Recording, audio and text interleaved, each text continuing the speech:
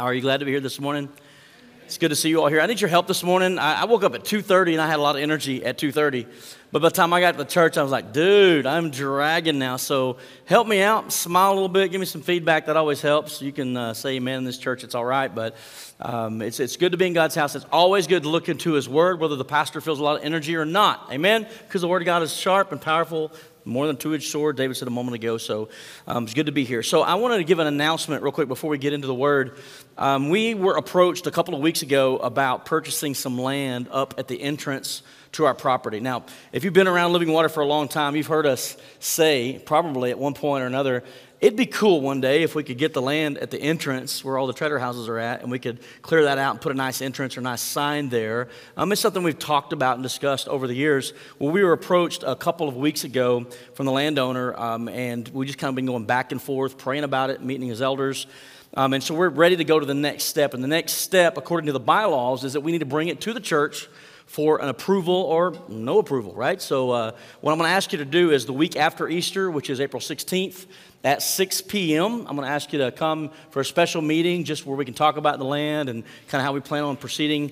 It's at 6 o'clock on Sunday night, the Sunday after Easter. And be praying about it because we as an elder board have spent probably more time on this specific decision than we have on all the other ones in the past. We just really want to know, God, is this what we want to do? Is this what you want us to do? And we want His direction in that. So be in prayer, if you will, and join us on the 16th at 6 p.m. as we discuss that, and we'll take a vote and go from there. Is that all right? All right, for the three of you that's agreeing, that's awesome. Mark chapter 11. Today is Palm Sunday. Today is the Sunday we celebrate the triumphal entry of Christ. And before we dig into the scripture this morning, we just got to ask the question, what went wrong?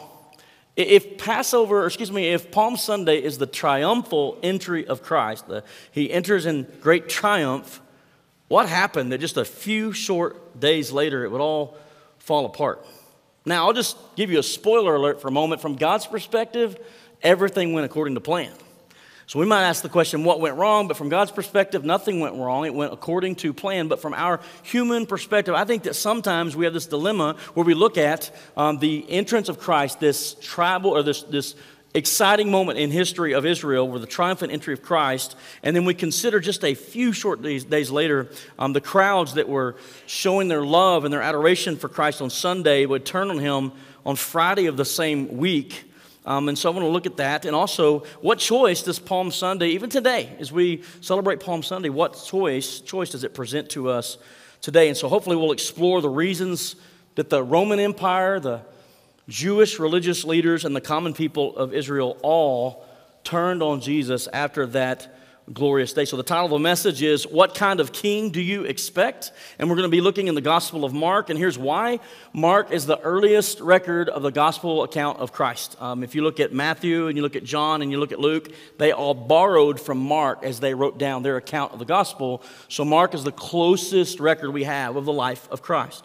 Also, Mark was careful to give us kind of some breaks to know what day was going on and what was happening on specific days. And so you'll see the next morning and that evening or that night, and it kind of helps us kind of walk through all the events that took place. What's even more cool than that is in chapter 15 of Mark, he breaks it down almost like in a military time where every 3 hours he's giving us a report. Early in the morning, that's 6 a.m. And then he says at 9 a.m. Christ was crucified on a Friday. At noon, darkness fell all across the earth, right? And at 3, Jesus shouted out some words, and then He did it again, and He gave up His Spirit. And then it says in the evening, and before the evening came, it says that they buried Jesus in the tomb. And so chose Mark, his account of the triumphant entry today as we celebrate this Palm Sunday. So Mark chapter 11, we're going to read in verse 1. Before we do that, let's pray one more time. Father, we thank You for this opportunity to come here. Lord, I acknowledge that Your word is truth. And Lord, we can glean truth from Your word today if we're listening, if we're looking for it. And so my humble prayer is that You'll give us a ready spirit, a heart that's ready to receive the truth of Your word, ears to hear, eyes to see what You might want to show us today. God, and I lift myself up to You. Lord, I pray that You would give me, Lord, the ability to communicate, the energy, Lord, that I need today. For whatever reason, I'm the way I am, God. I know that You're the one that's in control, and I just leave it in Your hands. And so, Lord, we ask that You, above all, would be glorified in our time today. In Jesus' name, amen. So chapter 11, Mark chapter 11, verse 1. As Jesus and his disciples approached Jerusalem, they came to the towns of Bethpage and Bethany on the Mount of Olives. Jesus sent two of them on ahead. Go into that village over there, he told them. As soon as you enter it, you will see a young donkey tied there that no one has ever ridden. Untie it and bring it here. If anyone asks, what are you doing? Just say, the Lord needs it and will return it soon. Okay. Verse 4. The two disciples left and found the colt standing in the street, tied outside the front door. As they were untying it, some bystanders demanded, what are you doing untying that colt? They said what Jesus had told them to say, and they were permitted to take it. Then they brought the colt to Jesus and threw their garments over it, and he sat on it. Many in the crowd spread their garments on the road ahead of him, and others spread leafy branches they had cut in the fields. Jesus was in the center of the procession, and the people all around him were shouting, praise God. Some of your translations will say, Hosanna. Praise God. Blessings on the one who comes in the name of the Lord. Blessings on the coming kingdom of our ancestor David. Praise God in highest heaven. So Jesus came to Jerusalem and went into the temple. After looking around carefully at everything, he left because it was late in the afternoon. Then he returned to Bethany with the 12 disciples. And the next verse says the next morning. So we know that chapter 11, verses 1 through 11 is Sunday. Sunday records the triumphant entry of Christ. All four Gospels record that. And so, as I said a moment ago, the question is what happened? And from Sunday to just a few short days later when it would all seemingly fall apart, to go from a moment of triumph and excitement and elation to one of great tragedy and sorrow and loss. And so as we explore that this morning, I want you to consider a couple of problems there that Jesus would have encountered. And I think it's important for us to not take Scripture in a vacuum, right? We read it in 2023 with our culture and our mindset and our understanding and ideas of how things work. And we need to, as hard as it is, take our brains back about 2,000 years and try to imagine what was going on at this time. And so what was going on is the Romans are now occupying Israel. About 80 years before Jesus comes, the Romans take over Israel, and they've now occupied the land. They're in control. And they have little governors that are over different areas. And so this particular area where Jerusalem is at is where Pontius Pilate, was the governor of that area. So you need to know that the children of Israel, the land of Israel, were occupied by Rome. It was tense. They didn't like it. They were longing for, they were yearning for a king in the line of David, a deliverer to come and free them from the oppressors, this time Rome. So they're getting ready to celebrate Passover, which Passover was the reminder to the children of Israel of an early time when God had delivered them from another oppressor, another empire, one in Egypt. And so here we are in this Passover time, and so you may know about the entrance of Jesus, but there was another entrance at that time that I want to speak on for just a moment. Now, some scholars say it would have probably been the exact same day. Some said it might have been a day or two earlier, but here's the entrance that is contrasting the one that we just read about in Scriptures. It's the entrance of the governor, Pontius Pilate. Pontius lived on the sea. Capernaum by the sea is where he lived. That's where he made his home. And so I'm sure he didn't want to go to Jerusalem, but it was his job.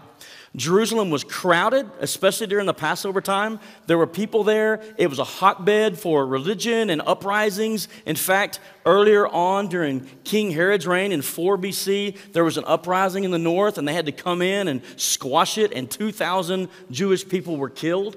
And so now it's that time of the year again. It's this celebration of the Passover where they celebrate the liberation from their oppressors. And so Pontius Pilate gets on his horse and he makes his journey from his home to Jerusalem. He would have entered from the northwest gate of the temple of Jerusalem. I want you to imagine for a moment what that must have been like if you're there that day, to see the war horses coming in with great just power and strength, and to hear the creaking of the leather of the soldiers, the clanking of the swords, the thunder from the feet as they marched through the gates of Jerusalem that day.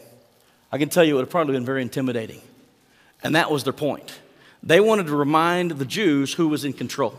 Remind them, hey, in case you get any wild ideas and try an uprising, we are bringing and we're demonstrating great power and strength, and so don't even think about it.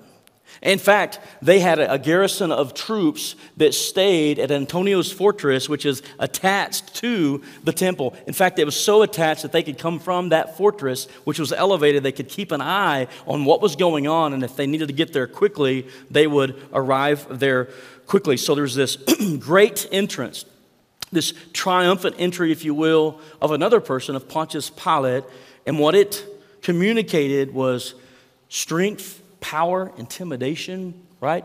Who's in control? We're not talking about that entrance, though. We're talking about the one of Jesus, which is far different. On the other side of the temple, on the eastern gate from the Mount of Olives, the beautiful gate or the golden gate, Jesus comes in. And so to use in his own words, back to Mark chapter 11, verse 2, it says, he tells his disciples, go into that village over there. As soon as you enter it, you will see a young donkey tied there that no one has ever ridden. Untie it and bring it here. If anyone asks, what are you doing? Just say, the Lord needs it, and we'll return it soon. And so Jesus tells his disciples, hey, go get a donkey. We're fixing to go to Jerusalem for what's going to be the last time. And so on the other side of the temple, Jesus makes this entrance on a donkey. Communicates a totally different thing, right? On the one hand, you got the power and the intimidation and the strength. And on the other hand, you got the humility of riding in on a donkey. It demonstrated, it communicated peace. We're coming in peace. Some scholars have wondered, why did Rome take so long to deal with Jesus? And I believe that's probably what it was. If you were there that day and you saw one procession, this one of military strength, and over here you see a dude on a donkey, you're probably thinking, that's probably not much of a threat. But it was a big day for the children of Israel because they were reminded of a prophecy in Zechariah. And as Jesus arrived towards the temple gate, Matthew's careful to record this, that it fulfilled the prophecy because he came in on a donkey. Listen to what it says in Zechariah 9, verse 9. Rejoice, O people of Zion, or daughters of Zion. Shout in triumph, O people of Israel. Look, your king is coming to you. You had a king over here, Pontius Pilate, if you will, the governor in control. Your king, Israel, is coming to you. He is righteous and victorious, yet he's humble, riding on a donkey, riding on a donkey's colt. And so you would think that as soon as they saw Jesus coming on a donkey, they would have been reminded of prophecy like, cool, this is the fulfillment of the prophecy that Zechariah gave us over 500 years ago. Here comes our king, humble, riding on a donkey. Zechariah didn't write that just to give us the mode of transportation that Jesus was going to take that day. Zechariah wrote as an encouragement to the Israelites that God had not forgotten them. Listen to what else he tells the children of Israel. Verse 8 of that same prophecy says, I will guard my temple and protect it from invading armies. I am watching closely to ensure that no more foreign oppressors overrun my people's land. 80 years, they've been under the oppression of Rome. And to hear that prophecy, no longer will foreign oppressors overrun my people's land. The next verse, rejoice, O people of Zion. They would have been rejoicing because what they expected was their king to come in and kick the oppressor out. Shout in triumph, O people of Jerusalem. Look, your king is coming to you. He is righteous and victorious, yet he is humble, riding on a donkey, riding on a donkey's colt. He continues, I will remove the battle chariots from Israel and the war horses from Jerusalem. I will destroy all the weapons used in battle, and your king will bring peace to the nations. His realm will stretch from sea to sea and from the Euphrates River to the ends of the earth. So if you're a student of Hebrew literature and God's word, the scriptures, the prophecies, they were keen to what Jesus was doing. And so you have these two processions that day into Israel on Palm Sunday, or right there close to one another. And so you have one contrasting the other, one of power and strength and the other one of humility. And so I want to ask the question, I probably get ahead of myself, but if we were there that day, and we witnessed those two magnificent entrances, which one would we follow?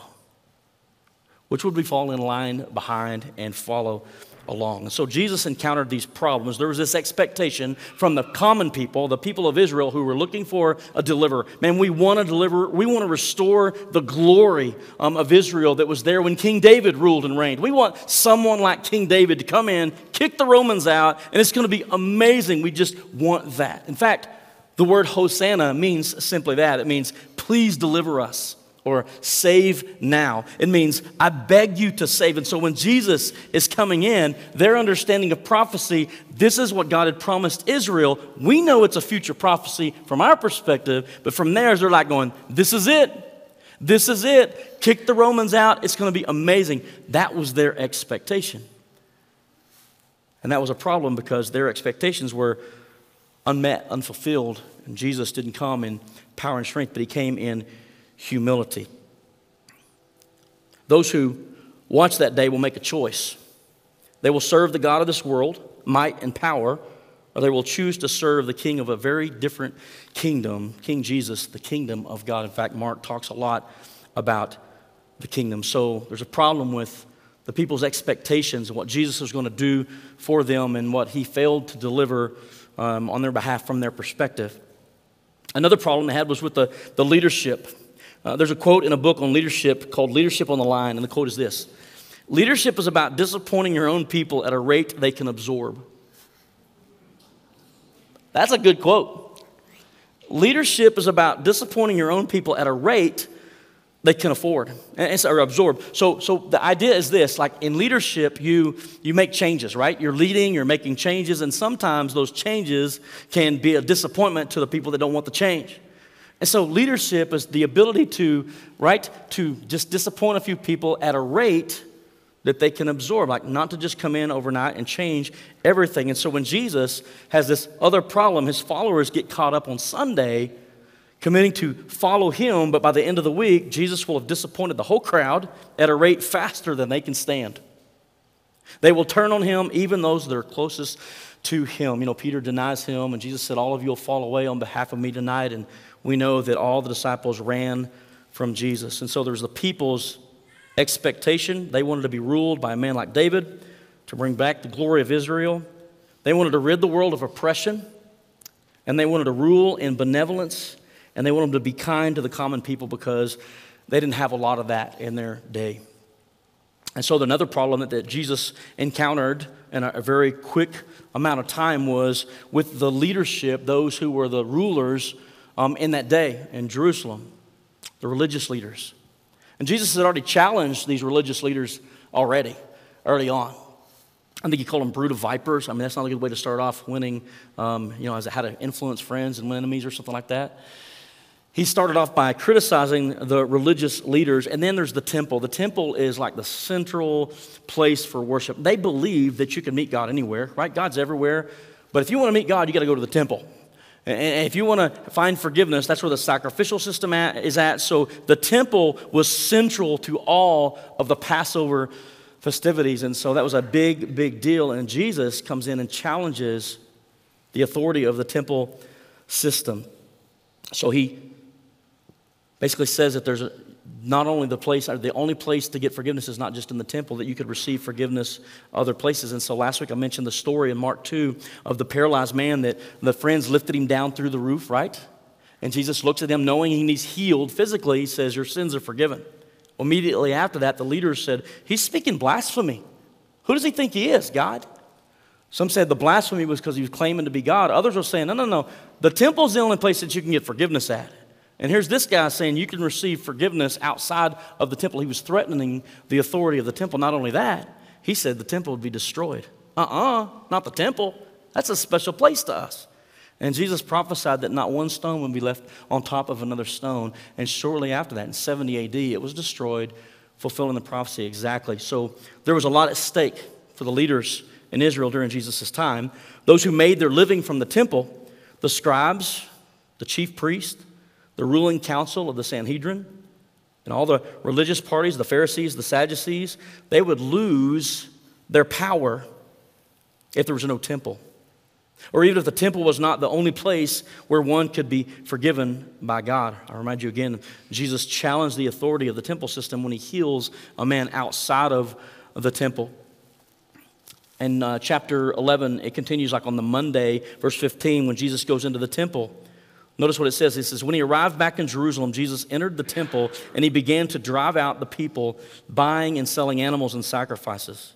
He knocked over the tables of money changers and the chairs and those selling doves.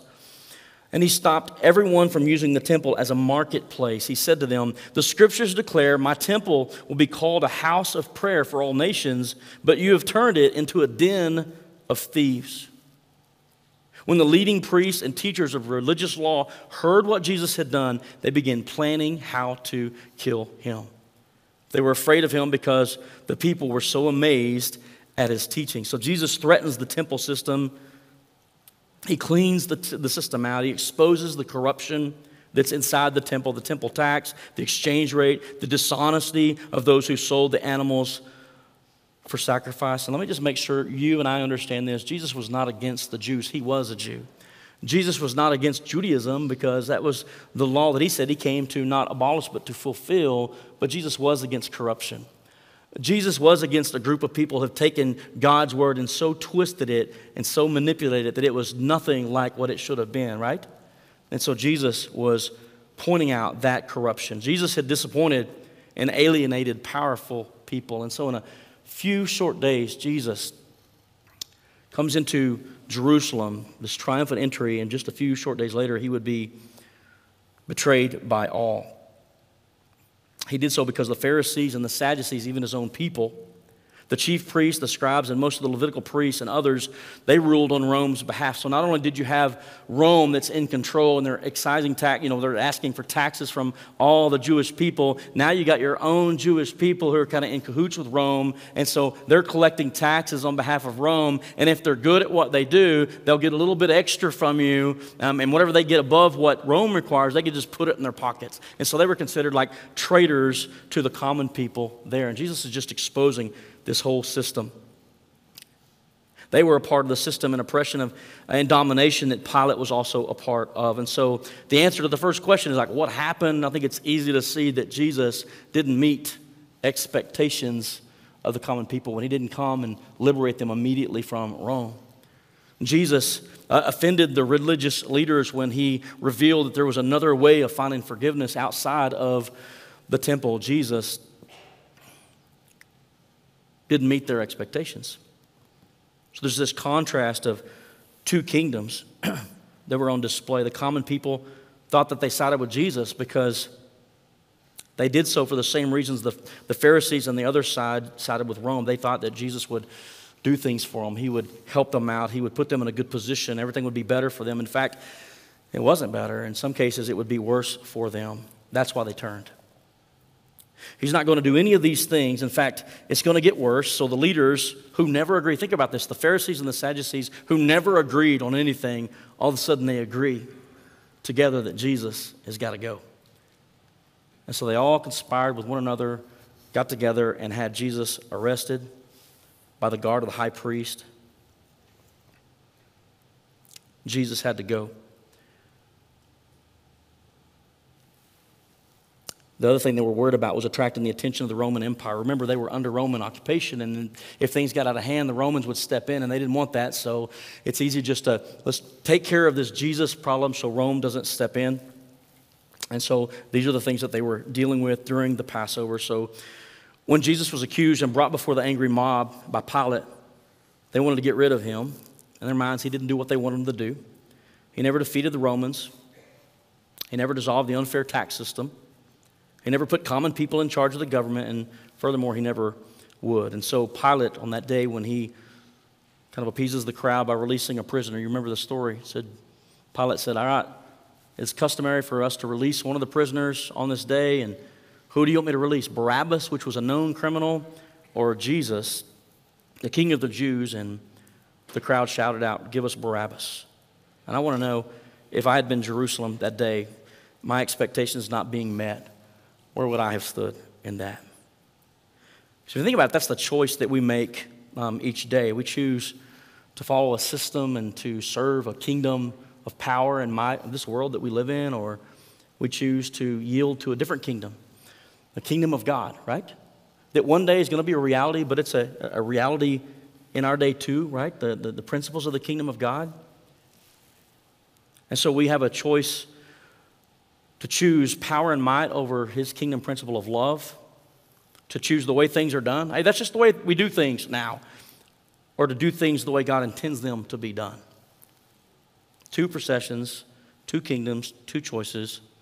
Which would you choose? What kind of king do you expect? You know, we live in a world where a lot of people have these expectations of who Jesus is and what Jesus should do for them or will do for them. And I've sadly seen people over the years where maybe their marriages are wrecked. And they're like, man, I'm start going to church and I need a little Jesus in my life. But they don't do anything to fix some of the problems that they're experiencing in the marriage. And they get frustrated when they don't feel like Jesus did what they expected him to do. We got religious leaders that say, hey, if you give your life to Christ, then everything's going to be great. My Bible says Jesus himself said, in this world, you'll have troubles. But he says, take heart, I've overcome the world. And so we come to Jesus with these expectations. When those expectations are unmet, it makes me wonder, like, what were we expecting? What kind of king did we expect? Let me tell you what I expect. I expect a king who does what he said he's going to do. And Jesus did do that, right? He said, I came to seek and to save the lost, to give my life as a ransom for many. And we know that through the rest of the week, as we follow the Passion Week or the Holy Week, what Jesus went through on behalf of you and me. And so the good news is the gospel of Jesus Christ. John 1:11, that same passage, it says, in the beginning was the Word, and the Word was with God. It says the Word became flesh. He dwelt among us. And it says he came to his own people. His own Jewish people. He came to his own, and his own did not receive him. But he said, but those who did receive him and believed on his name, he gave the right to become or to be called the children of God. That's the good news for you and me today. Amen? What kind of king do you expect? What are you looking for? Listen, here's the king that I put my faith in and his kingdom. Listen, it's a upside down from the culture and the way we live today, isn't it? Even today? Like it's considered backwoods or upside down, or you're like, you guys need to get with the 21st century or whatever. It's like we march to the beat of a different drum. We're like, hey, I want to live according to the kingdom principles of the kingdom of God and live like Christ lived and live like he taught us to live. And so that's the king that I expect, one who leads us, and one day when he does return in great victory and power and might, then it'll all become clear to all of us. Amen?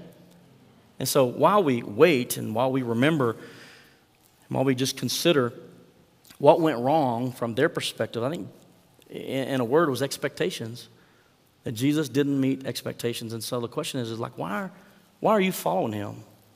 What do you expect? What kind of king do you expect? Let me tell you about the king that I trust. I trust the king who laid down his life for the sheep, right? The shepherd. I trust the king who gave up his life so that I could have a right standing with God the Father. I trust the king that became the sacrifice that would take away the sins of the world, not the one that would just cover the sins of the world, but I trust King Jesus. I trust his word and what he said that he did for me. And I trust what he says, that whosoever, say whosoever. You know what that means? Duh. Whosoever would believe in him will not perish but have everlasting life. That's good news, isn't it? What kind of king do you expect? I hope that we will yield to his kingdom, follow him as the King of Kings and the Lord of Lords, and one day when we stand before him in a great celebration, oh, what a day that's going to be. Have you placed your faith in Jesus? Have you received him? Have you believed on his name? The most important decision you make is what you do with Jesus. And I would just encourage each one of us in the room to place our faith in Jesus, to trust in him, to yield to him and say, God, it's not my will, but your will be done. I follow you, King Jesus. I trust you. That's what I expect. And he's faithful to do what he said he would do. And you just think about God's love for all of humanity. The scriptures tell us that this is how he demonstrated that love for us, by sending Jesus to die on the cross for us. Oh, what great love God has for his people. Have you received his love and his offer of gift of salvation? I pray it's the most important decision you can make. Father, we thank you for your word. We thank you for, Lord, just the reminder in your word of how people can be so fickle. In one moment, they're shouting praises to your son, Hosanna, blessed be he who comes in the name of the Lord. And the next moment, those very same voices will be yelling, crucify him. God, if we're honest with ourselves, we'll say that we're probably fickle like that too. But I pray, God, that we would not have wrong expectations that are based off of our wants and what culture tells us they should be, or what, Lord, we want to base it off of what your word says they are. And Lord, we know that we can trust you. We know that you're a faithful God. and that you'll accomplish everything that you said. So, Lord, my expectations are high, but they're grounded in your word. And, Father, I know that one day when I'm absent from this body, I'll be present with you. And, God, I thank you for that. That's the King.